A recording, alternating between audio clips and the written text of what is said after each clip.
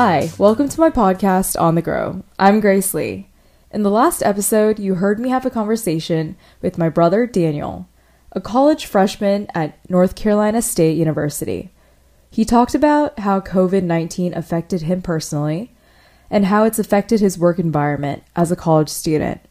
He also shared tips that help him stay motivated and things he's learned during the quarantine. If you haven't heard it already, you should definitely check it out. In this episode, I have a conversation with my sister Rebecca, a third-year medical student. She shares how COVID-19 has affected her personally, how it's affected her work environment as a medical student. She shares what she's learned or was reminded of during this quarantine, tips for staying motivated while staying home, and more. The last time you were on my podcast was the Faith series. And I remember in that episode, we talked about how God closes doors and ways we deal with pressure. I thought that it was ironic how in this situation that we're going through, COVID-19, there's different ways we're all experiencing pressure. At least for me, I feel a lot of pressure when it comes to having to make an income for myself as a freelancer.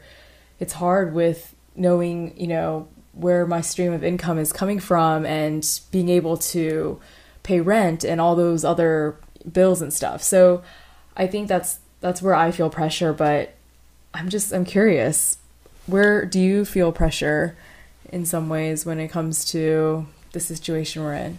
I feel like COVID has affected all of us in one way or the other, whether it be pressure, worry, or an anxiety. So as a medical student, we were pulled out of our clinical rotations as a third year. So first, second years, you're studying in the school, and then third and fourth years, you're actually going around hospitals and studying that way clinically. And we were, of course, all pulled out of the hospitals, which is pretty vital for our clinical experience and training. And so there was a pressure to be able to learn everything online, which is very different and impacts the future of our education and learning. But also the pressure of things changing. So applying to residencies, we have to fly out to different parts of the country and hospitals. And so that also puts another sort of worry on our future. But all those things seem pretty trivial compared to coronavirus in the fact that we are the next generation of healthcare professionals. And I almost feel this feeling of guilt of not being able to help and serve with the future healthcare professionals. And the American Medical Association actually pulled out medical students from all schools to not be able to go anywhere near clinical settings or hospitals. Number one, because the risk of exposure and, trying to contain that exposure, so understandable. But number two, also, even if we are able to help, with our limited knowledge and training, the lack of PPE, which is personal protective equipment, like masks and things like that, just from the lack of those, we're also limited in that way. So I do feel a pressure in not being able to serve and, Yeah, I feel like that is very hard, especially because those are people you've worked with and those are people you've been around. Like you said, you were pulled out of your rotation, basically, to go home and stay quarantined with family. And you're still going. It's not like the studying has stopped. No, and also, it's not just studying. So in different ways around the country, including myself, but a lot of medical students, we have raised money for, getting N95 masks, especially out to New York. We have called places, urged the government to pursue action for helping the healthcare professionals and trying to increase awareness. But other than that, we are still limited in our positions. In the news, I saw that NYU students, fourth-year medical students, were graduating early actually, yeah, to help out. At least, I want to hear your thoughts about that, like what you thought. Yeah, that's a mixed bag. So, I agree with the fact that as a fourth-year medical student, especially now that match day is over, and match day is during mid-March where fourth-year students find out where they get into residency. And after that, you're basically free. And so what they usually do, you're just on your regular rotations and you're just in this waiting period before you're an intern. So you are, almost a full-fledged doctor. There are roles and positions that you can do. We can take vitals. We can take a history. I mean, that much we're able to do. Now, being able to fully treat as a doctor, even if we had the knowledge, we aren't fully trained, but Right. I'm sure like any help is good. So I actually do like that, being able to graduate early and just being able assist to at least, if assist. anything. It is getting worse in New York. I did read Governor Cuomo. He did mention that the days weren't doubling as much as it was in the past, meaning that instead of doubling in 3 days, it was doubling in 6 days, which is good. It's slowing it down at least, and there's being help brought in New York, so it's good to see that, at least for the healthcare workers. My friends who actually still live in New York, I have noticed that every night at 7 p.m. in New York, they open their windows and they clap and cheer for the healthcare workers. Oh, So I really like that. That's Just a to nice show gesture. that they're Yeah. appreciated. Yeah. But that is the thing. I mean, even though, of course, with all infectious diseases, it will slow down at one point once the R naught starts dropping down. But also in Asia, there's actually been shown to have a second wave recently.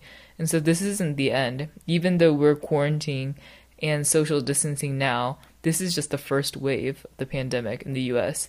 The second wave is going to come. This might be even a seasonal thing. If you've listened to Dr. Anthony Fauci, just because it's dropping down doesn't mean it's fully gone. We still don't have the vaccine yet. That's true. We still don't know everything about this virus. It is very novel. I mean, there are different strains. We don't know how far it goes, the different mutations it carries, just by seeing like how some tests seem to work in some countries versus the CDC test that doesn't, is not as effective as the one in Germany, which was one of the first ones made. So we still don't know much about it. And just because it's dying down doesn't mean we should be able to quit all these precautions in the future. The future is going to look very different as we know it.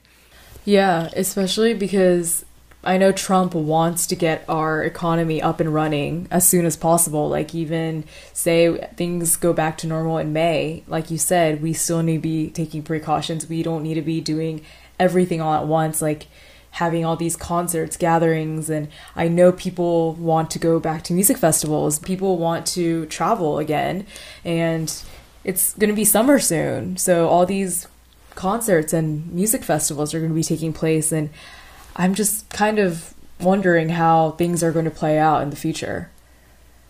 Yeah, this won't be a quick fix. Even if we do get a vaccine out, there's no telling that another strain can come out. In the future, there are going to be some drastic changes in how we greet each other, how we do business, how we conduct even college or concerts, anything with gatherings right, and people. Right. How do you think COVID-19 has affected you personally? So personally, other than as the role of a student, I think it's really put into perspective a lot of things, what I value, what society values as a whole, what we do every day. And so I guess one of them would be just the fact that how much we rely on our connections and how it shapes our everyday life.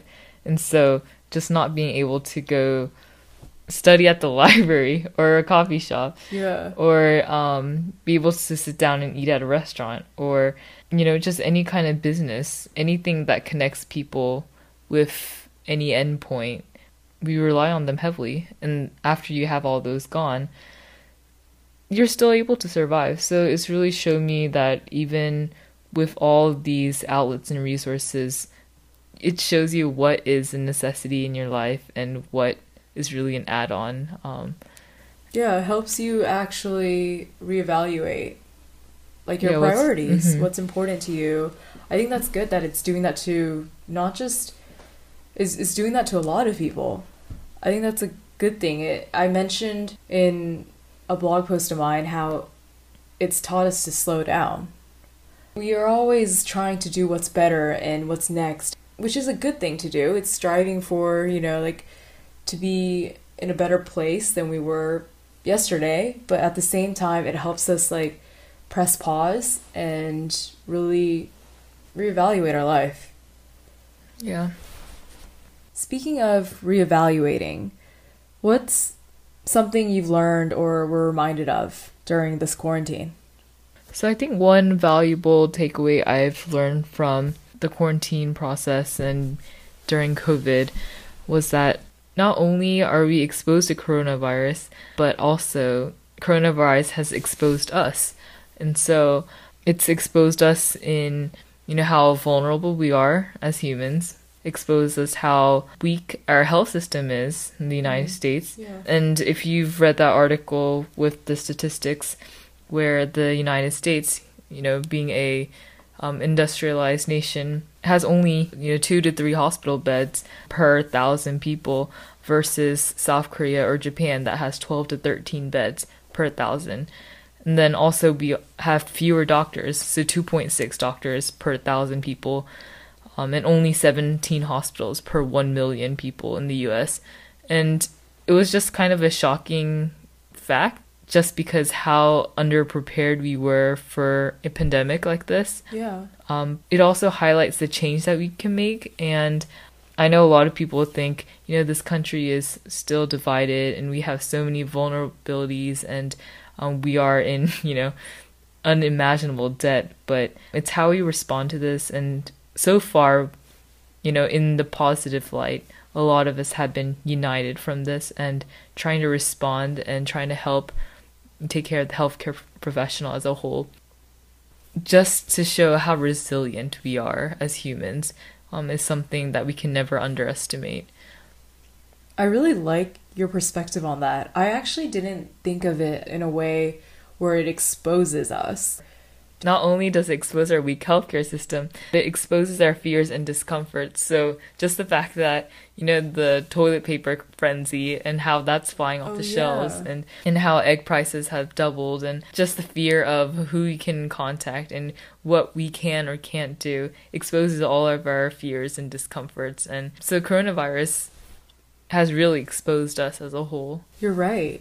I even remember, I think it was last week, going to a grocery store and feeling this sort of fear of being around people and almost looking out for myself kind of thing instead of, making sure other people are okay. And I feel like this coronavirus has really made us protective of ourselves. I can see in a way we stand united and we're trying to fight this together by flattening the curve, staying home, social distancing.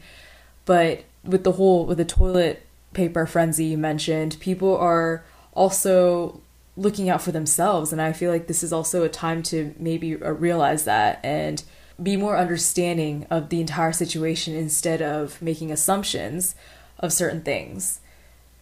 So I think it's just staying informed from the right sources. What are some places that people can... Obviously, the official sources of the CDC and the World Health Organization.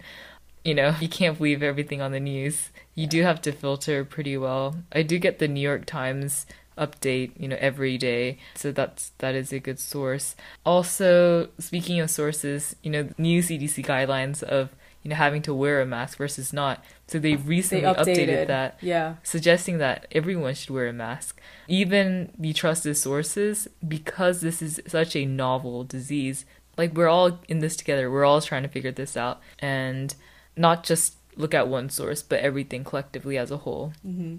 Also, another resource is getusppe.org.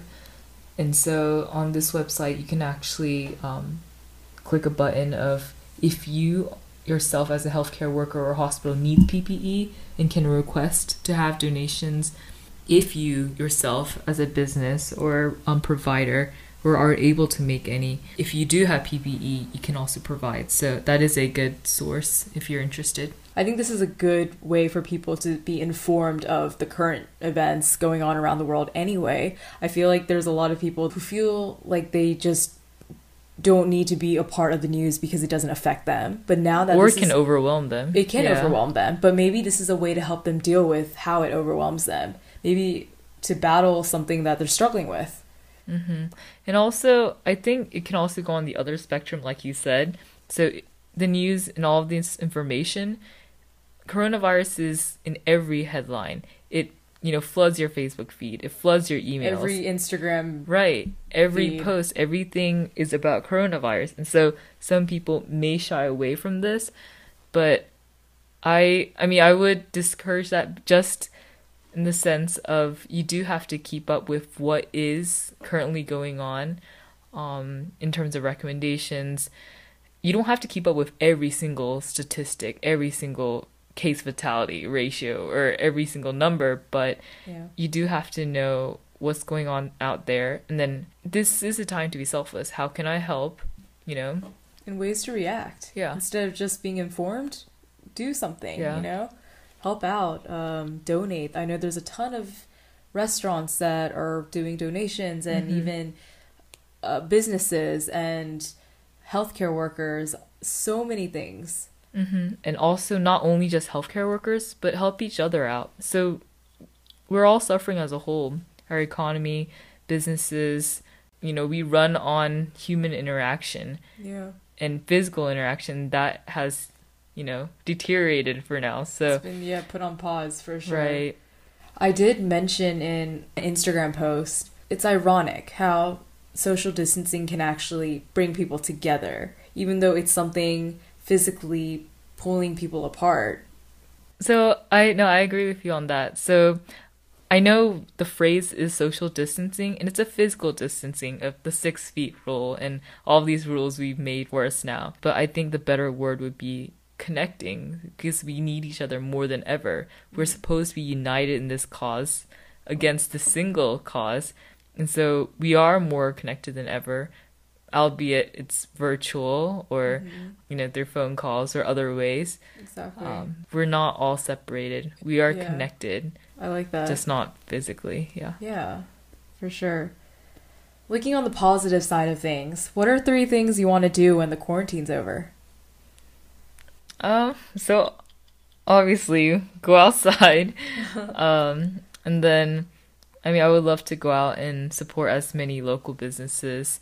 Any ones in particular that crossed your mind? Not anything specific. Just like businesses that are struggling, just like be able to eat a meal there or just help out in any way. We're all going through this together. The government giving the economic package out, that's still not enough for a lot of us, and so just being able to help out in that way. I know for sure I will not take going to a coffee shop and getting a latte for granted. I think I will actually appreciate it way more. I know. Yeah. For sure. I guess another thing would be just to be part of the healthcare team again. I miss my rotations and being at the hospital and interacting with people and the nurses and everyone there. It's one of the most unique things as a 3rd year and 4th year medical student. You get to explore every specialty out there. And so when I was pulled out, I was actually on my month of general surgery, and I was being able to scrub in and help first assist all these surgeons with these complex surgeries, and not being able to do that and learn and just be there for patients. That human aspect is something I do miss. Has that shed a different light for you now, looking back at it? I think so. I also realized that medicine is a service, and it is a service that relies on patient interaction, human interaction, and just the way that medicine might be going in terms of telemedicine. It's going to look so different. I can't imagine being able to practice medicine that way. So I don't know. Being able to see friends and loved ones outside of home. For sure. Physically meeting up with people we love or company. Okay, last but not least, what's one tip you have for staying motivated while staying home? This routine is nothing new for me. Type A med students, this is kind of how we live our lives. And especially, I had to do this for my first set of boards, which was over the summer. And so for me, what really worked was establishing a routine early. So establishing a routine is very important. How many days does it take to form a new habit? It takes 21 days. Yeah, I think that is about right. Yeah. So for me, that habit or that routine to establish at home was to wake up at the same time every morning. And in order to do that, sleep at night at the same time every night, the night before. So, for example, I would sleep at 12 midnight and then try to wake up by 6:45 a.m. every morning. And then, again, this is all habitual. Go to the kitchen and then get my morning coffee, get everything ready, and then try to go to a different room, so outside of your bedroom, to have your workspace. And of course, keep that workspace clean and only for what you have to do that day, so you're not having any distractions around. Also try to silence all of my electronic devices, so phones, things like that.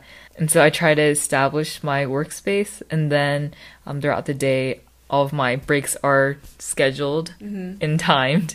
And what are your scheduled break times? Depends on what I have to do that day, but it's usually around meal times. So for meals, lunch, 30 minutes. 30 minutes, and then dinner. And then because we are inside all day, so I do try to exercise for 1 hour at least a day. And we live in a nice neighborhood, so I do go to run, and we play tennis today, actually. Yeah, that was really fun. Yeah, that was. It's a good social distancing sport. You are more than 6 feet away. Exactly. Yep. And has that worked for you, keeping that routine? Yeah, it has. Have there been days where it hasn't worked? I think when things that throw you off the schedule, so recording this podcast, for example, that's true. It has thrown me off the schedule. What about doing family night? Right. So anything else that isn't really on my schedule, but again, with a rigid schedule, always schedule in free time. And as important as it is to work hard, you do. Well, I'm very, very appreciative that you were able to take some time out of your busy schedule to record this podcast. Yeah, it was a pleasure for me. Daniel actually mentioned this in his episode. For one of his tips for staying motivated was not working in the same room where your bed is, actually what you said. Yeah. So I've noticed that both of you feel like you're not as motivated when you're working in your sleep area. Just the fact of being physically in another room. For example, we go to the kitchen table and our mindset already aligns with the kitchen table is meant for eating. And so establishing a location with a specific purpose is how you can get your mindset for that task at hand. So you shouldn't be eating or studying on the bed. And so just establishing the bed for its main purpose is how you can create a good sleep habit. Having good hygiene and forming good habits is, I think, key to staying motivated and having a good routine at home. I like that a lot. I think since I'm not in school like you and Daniel, I don't really have anything to study. And since I like to do work in a comfortable space, I do like to work on my bed, around my bed. So it's interesting to hear your take on how studying and just doing academic stuff. You don't necessarily have to be a student to have these good habits and having a routine. You could be working from home, you could be that is true. Not even working, but developing good habits and good sleep hygiene, I think, is pretty vital. And I know you do say you study and work from your bed, but maybe it wasn't as effective. I don't know. Yeah, it may not be as effective. I know some people can do it, but for the most part, from how I like to deal with things, keeping it separate has been ideal in terms of purpose. And I've noticed watching you, since we're all quarantined in this house, you have been working in different spots and just switching things up. And I really respect you doing that, taking that time to just really be disciplined, waking up certain times, even if you're probably tired, even if you want to sleep in, you're very disciplined with that. Yeah, and discipline, it could be half and half. So some people are more disciplined than others in terms of personality. Again, the whole type A student, and that does play a role, but also discipline is another form of habit. And so if you have trouble waking up early, just waking up early on the very first day is very difficult. But on the second day, it becomes less difficult. Third day, even less difficult. If it's habitual and if you repeat it enough times, that discipline really doesn't become a discipline at all. It just becomes a habit. Oh, Yeah. that's an interesting way to put it. Mm-hmm. You're right. That's like saying when someone says, I'm on a diet, but it's not really a diet, it's a lifestyle, if you think about it, you know? It's just another habit. It's a good way to put it. Yeah. Well, I know you have to get back to studying and getting back to work, and it's getting late, but I just want to say thank you for coming on here, and you shared so many insightful things. Yeah, thank you for having me.